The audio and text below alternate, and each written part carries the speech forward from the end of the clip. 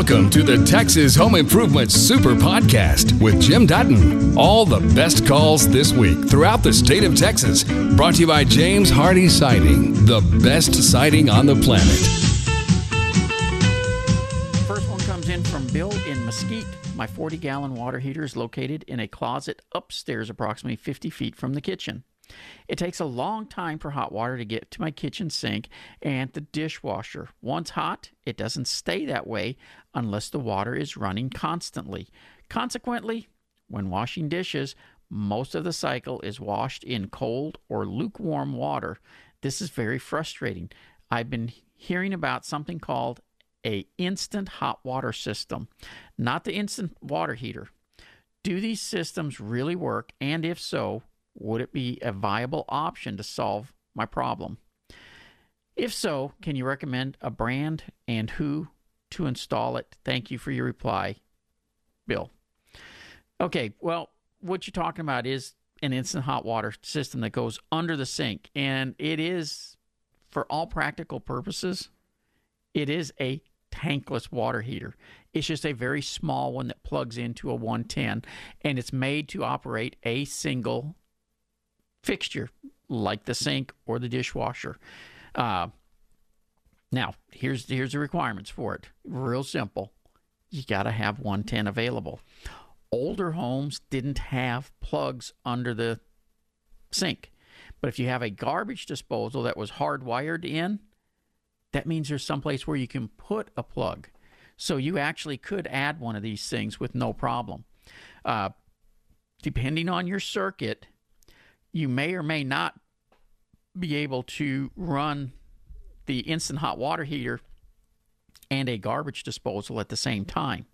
It's all going to depend on, the size circuit you have. In different age homes, again, have different circuits running to them simply because, the stuff we use nowadays wasn't being used 40, 50, 60 years ago when some homes were built. But to answer your question in general, absolutely it can be done. And that also works for people if you've got a master bathroom, for instance, that's way away from the water heater. And it doesn't matter if it's a tank or tankless water heater. These things will work because what they do is the water that's coming to them is heated up for instant use there. But once the hot water from the regular water heater hits it, then it shuts off and you're using the hot water coming from your regular water heater. And so it can be installed, like I said, in a master bathroom for the faucet or the shower or the tub, under a sink for the kitchen, for the, dishwasher and all that kind of stuff. Most plumbers can install it. No big trick to it. So really, you can call any plumber you want. I'm obviously going to recommend to call my company, Due West. You can reach us at 972-406-0912 and be more than happy to come out and take care of installing one of those for you. As far as brand, there are different brands available, and I'm not going to narrow it down to just one because it's really going to depend on the size water flow and such that you need. So you'll just have to call and check on, we have to check the water needs and the power available and such before I can say, here's the one for you to get. Let's see, we got an email here from Mary. Our home, which was built in 1971, has some ceiling damage. It appears the drywall has bubbled appearance and is separating one layer at a time. This is occurring only on one side of a false beam at the peak of the ceiling. We had a roofing company to check the attic for leaks, but they said there were not any leaks and thought it was just aging drywall. There are no water stains in the area where the damage is appearing. We would like your opinion on this problem. We are ready to start some remodeling and would like to take care of this problem before starting the project. Thanks for information that you can provide. Well, the key here is it's on a peak of a ceiling, which means it's probably on the roof rafters. That your sheetrock is on the roof rafters, same as the plywood for your shingles. And I am betting, since it's isolated to one side and to just the top up there, that somebody fell short on getting the insulation all the way up, or the insulation has dropped and settled some, and that strip up there, it heats up. And a lot of garages will have this problem where the paint and texture will start peeling off when the place ages. Once you get past 30, 40 years old, it starts trying to bubble off and peel off. And in fact, it's isolated to that one section. I'm betting money that that's the issue. The insulation settled or wasn't installed in that area back when the home was built.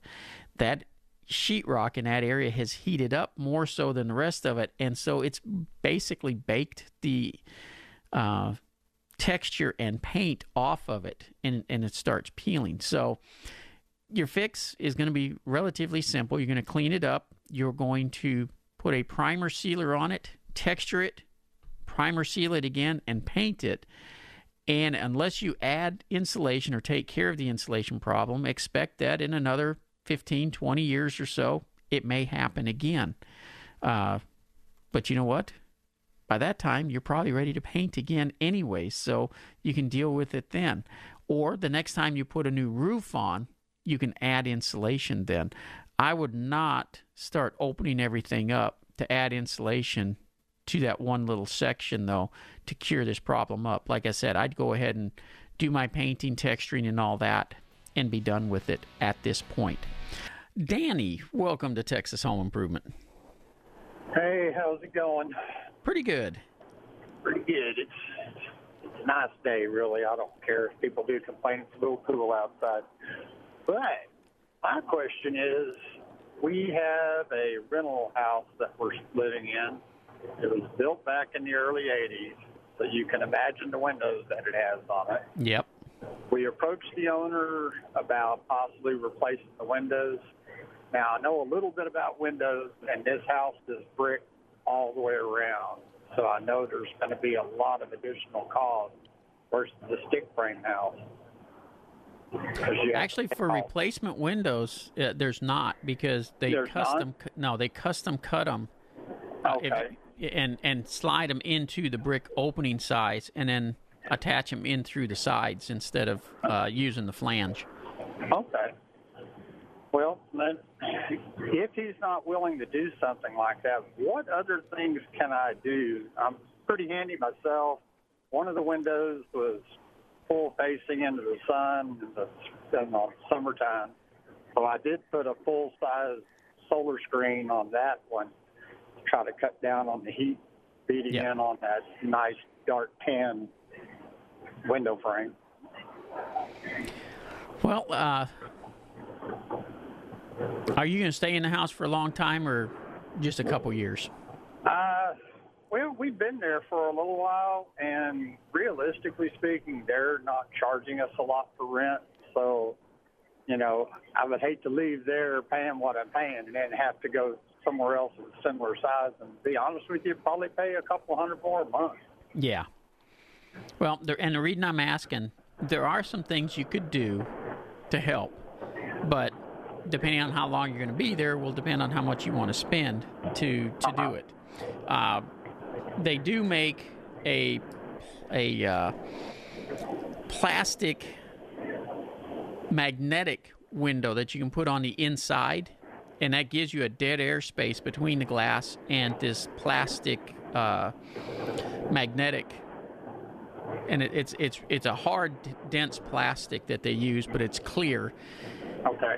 It's but that's going to be rather costly. And once it's made for that window, it's not something you can take with you. Okay. They also make for weather, and it's usually used in the northern states for keeping cold out, but it works well here in the summer months. It's just a plastic roll, kind of like a sheet of plastic, that you can put around the window. You put a strip around that it attaches to, and then you use a hairdryer to heat it up, and it shrinks to make it a nice tight fit. And again, that's making a dead air space between the glass and the inside of the home, which helps kill that heat. Beyond that, now you're going to get into window coverings and shutters, things like that can help with it. Okay. Yeah, we looked at the plastic that you use with a hair dryer, and of course it says, I guess you have to have a plastic strip that you can tack in because Yep. it specifically states that you can't put it on the sheetrock and everything like that and such. Yeah. And like I said, that was originally developed for northern states for the cold, but it will do the heat as well. But, shutters is something that you could look at because they block a tremendous amount of heat when closed. And actually, mini blinds and things like that do as well. But once you close them, now it's dark in the house. Right. And that's something my wife doesn't like. Yeah, I don't either. So we've got nice 2-inch shutters. 2-inch blinds on the inside of the house, and yeah. Of course we, in the morning she cranks it open, even on the one that's got the screen on it. But it still lets in a nice amount of light, and we enjoy seeing the world outside. We're not Sure. going to live in a container environment. Well, that's pretty much what you're stuck with. Okay. Now let me ask you another question. Okay, we'll have to do this one quick because I'm hitting a break, but go ahead. Okay. Whatever happened, people putting solar panels on the roof, whatever happened to the solar water heaters that everybody was doing back in the late 70s and 80s? So you had to still run your water heater so much that they just didn't make money sense. And so most people have just plain quit doing them. It made more sense to go with regular solar panels because of the tax credits and let your electricity that you generate from the solar panel heat up a standard water heater, whether it's gas or electric. Gas water heaters are relatively cheap to operate, but they just didn't make money sense, and that's why they quit. They were so expensive to do, it just didn't financially work out. And solar panels in general don't. What makes solar panels work right now is tax credits. And when the tax credits go away, so do solar panels. Okay. And Danny, with that, I'm going to have to let you go because I'm up against the clock right now. Talking about solar panels real quick, I love solar panels. And I've looked at having solar put on my home and would love to put it on. And the tax credits are what makes it affordable. But the thing is, when the tax credits go away, solar panels are just so expensive, they don't pay for themselves. And that is really what happened to the water heaters. They were just so expensive that it just didn't make money sense because your water heater accounts for 20% of your utility bills as far as energy cost. And that's such a small portion of it that when you're spending thousands and thousands of dollars for a water heater, it just never paid for itself. And so that's why they went away. Our economy is driven by economics, and it's got to make money sense to do it. It's going to be interesting in the long run to see what happens with the solar panels. They've been increasing the lifespan of solar panels. We're getting more longevity out of them. There's new panels coming out all the time, but they're still so expensive that it's really got to be looked at. But, with the different programs that are available, you can get up to half the cost of solar panels paid for, and that's when it makes sense. Had a question come in. It's from David, and he says, I've done tile work from time to time, and I'm usually proud of the finished product. Today I'm going to do my first shower surround, and just wanted to know if there are any concerns that you might share to avoid the finished product looking like it was done by a rookie. I intend on starting from the middle of a quadrant line using a level to establish the location, and I'm also intending to use mastic. Thanks for your time. All right. Well, David, if you're going to do a tub surround, when you're doing a floor, you typically start in the middle of the floor, and you pop chalk lines in both directions, so you've got a center spot, and you start out from there. In doing a tub surround, you want to start in the middle of the wall, but at the base. Whether it's a tub surround or a shower, start at the base and you work your way up. You don't start in the middle of the wall and work your way out. And the reason for that is you need the lower ones to hold the tile somewhat in place as you go up the wall. But you do want to pop a line from top to bottom in the middle so that you have a good center spot to start from. Now, here's the issue that you'll normally run into when doing whether it's a tub surround or a shower. You're going to find that the walls are not square, and it's going to drive you nuts. You're also going to find that the tub or the shower base is probably not totally flat either. And so you will end up making some minor adjustments and cuts. Now, you're on your walls, you want to start, if it's a tub, start on the large wall on the back side. So you work your way out. When you have to cut the tile around the two corners, use the piece you cut to bring it around the corner rather than starting again in the center. So you start in the middle, basically where your soap dish would be in an old style tub surround. Work your way out and around.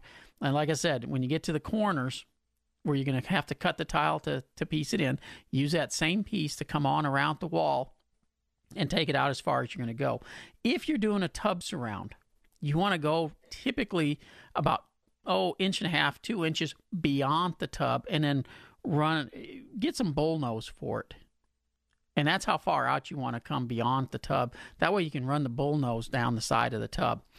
Because if there's ever water splash over or anything, it's better it's hitting tile than if it's hitting sheetrock. Trust me, it'll hold up a whole lot better. And then that gives you a nice finished product if you ever want to put a sliding glass door in it or anything like that. As far as attaching the stuff, mastic is the best way to do it. Make sure it's one for a shower or wet area like that. You put it on and just continue. Like I said, start from the bottom, work your way up. The hardest part is making sure that you get in that center line, because your two corners, you want to have the same basic cut of tile when you hit that corner. Paul, welcome to KRLD. How can I help you? Yes, I've got a question. I've got a house that's probably about 50 years old, built in the late 60s. It's a pier and beam house, but the garage itself is a concrete slab in the garage. What we've noticed it's gotten worse over the years is that the garage itself, there's been some subsidence in the surface of the garage floor. Yeah. So that it's kind of turtled in the middle. There's some closets built in along the wall, and the top of the sheetrock closet has come unattached from the ceiling, so it looks pretty awful.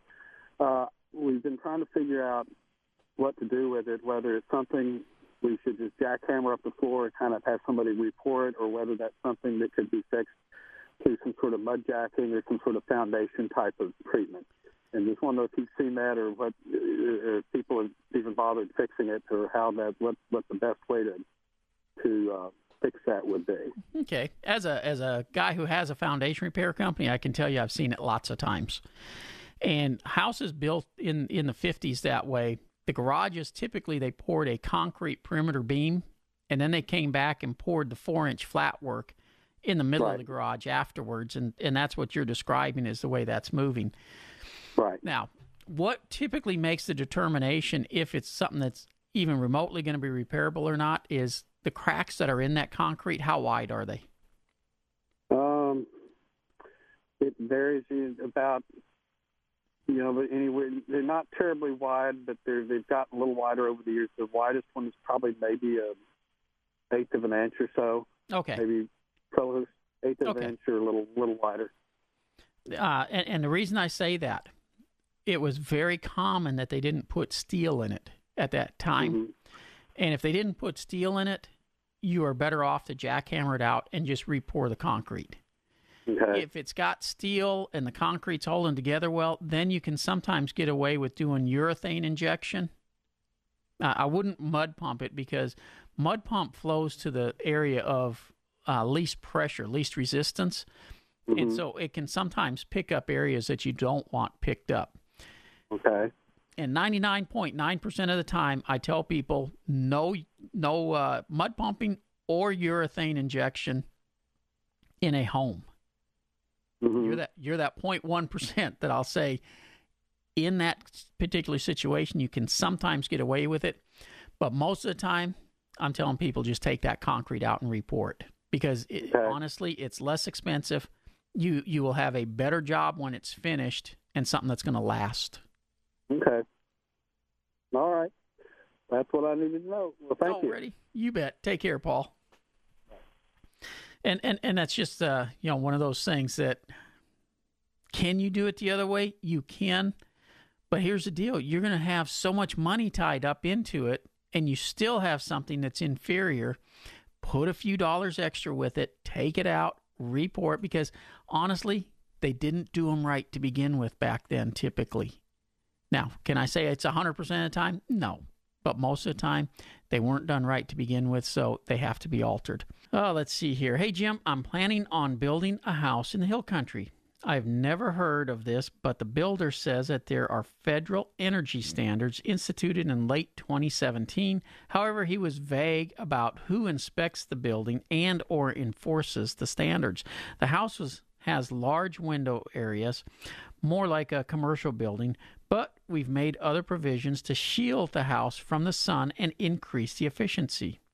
Question 1, have you heard of these standards? And number 2, if this is correct, who are the energy Nazis? Thanks for your show and information every week. Regards, Brad. Well, Brad, I hate to tell you, but they are the energy Nazis out there. And yes, there are federal building standards. In fact, windows are a good example. Probably 6 years ago, I think it is now, they changed the standard on the windows, and all the window manufacturers had to up the standard as far as energy efficiency of their windows. Now, you hit a key mark there, though, when you asked who is inspecting and enforcing these. If you're building out in an unincorporated area where there's no city limits, no building permits or anything, nobody. Now, the state has instituted where there should be some county permits and inspections and stuff, and they're still working on getting all that stuff set up and working properly. But in essence, nobody. And honestly, even if you're in city limits, unless that city is enforcing the different codes, nobody. Most cities do, however, enforce most of the energy codes. In fact, like if you're in the city of Dallas, you've got to have a regular energy inspection by a someone who's certified to do the energy inspections in order to close out your permits and everything. But again, if you're out in the county where you're not having to go through all that, there won't be anybody messing with you. So is it something to get overly concerned about? Probably not. Is it a real thing? Yes.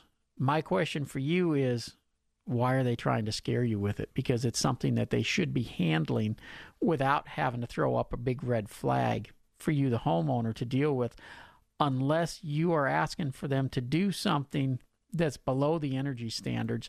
And honestly, you don't want to do that. And the reason I say that, if the building standards as far as energy codes and all this are bare bones minimum that you have to meet.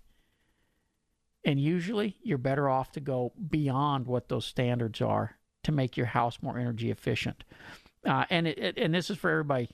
If you're building a new home, I want you to take a serious look at using tankless water heaters. Retrofitting can be expensive, but when you're building new, absolutely the way to go. Ron, this is Jim. How can I help you? Yeah, Jim, I've got a 19-year-old home that has the original windows in it that the builder put in. Uh-huh. It has an alarm system, but the contacts are at the bottom of the window. So if I choose to replace the windows with more efficiency windows, how does one go back in and, I guess, remake the contacts? In most cases, the window company will not do that. You'll end up having the alarm company come back and reinstall it. Okay. And honestly, most cases, the window or the alarm company is going to try to talk you into going with the wireless instead of hooking up all the wire contacts again. Okay. Well, do you have any problem in the wireless systems now? I use them. Have you heard of any problems? No, I use them. Okay. In fact, I'm looking at upgrading the alarm system at my office. I'm adding some wireless cameras and stuff because I've had a couple of break-ins there, and the next time I'm going to catch that SOB on film and trace his butt down. But okay. Well, let me ask you this one. So there'd be an additional charge for me then when the original windows were taken out, the new ones put in, then I'd have to have somebody from the alarm company to do something with those existing contacts. What are they doing? They tape the wires off or tape them? Well, if they're going to reuse, some alarm companies would come in and just hook up the old one. Most of them, though, I think are going to try to tell you, hey, let's go wireless. And if that's the case, they're just going to push the wires down into the wall, cut them off, whatever, and be done with them. Okay. All right, then. Well, thank you very much for the information. I enjoy your show extremely. You bet. Thanks, Ron. Have a good day. Bye. You too. Bye. And, one of the big advantages of a wireless is they can't just cut the wires and circumvent them when you go with a wireless. And a lot of times we're going with glass breakage nowadays and motion sensors and all this other stuff. So alarm systems have changed, especially in really the last 5 years. There's been a lot of upgrades to them. So if you've got a 10 or 15-year-old system, it may be time to take a look at doing some upgrades with it anyways. One of the truly, what I think is a really good upgrade is to have it where it works off a cell phone as well as landlines, or in lieu of landlines. Because, if the landline gets cut and the alarm goes down, nobody's going to know the difference. But if you got the cell phone backup, people are being notified. This comes from Denny in Glen Rose, and he has a dryer vent issue. How to interior wall dryer vent to roof. New wall, no drywall yet. I can still make wall 2x4 or 2x6s. Well, if you're going to run a dryer vent up, normally you're going to need more than a 2x4. Because a 2x4 just barely gives you enough room for the hose, so you'll end up cutting the ceiling plate completely. Now, in some areas, if it's not a support wall and stuff, that won't matter. And in that case, you can go with the 2x4, but a lot of times 2x6 is better. Do you need to take it out the roof? Actually, you're probably better off not taking it out the roof. Get up into the attic and run it out to one of the eaves and drop it out the eave. And the reason I say that, by doing it that way, you're not having to build as much pressure to push the air all the way up. Now, yes, you still got to build enough pressure to push it on out to the eave, but that's much easier than pushing it straight up. So, and you don't necessarily have to cut an opening in the eave to let the air drop out. You can just have the hose come out on top of one of the vents for your eave, your soffit vents. And that way you don't necessarily have to have an opening through the soffit. That has a flapper on it and a vent cover and all that stuff. You've just heard the best calls and questions from Texas Home Improvement. For more information about our show, go to thipro.com.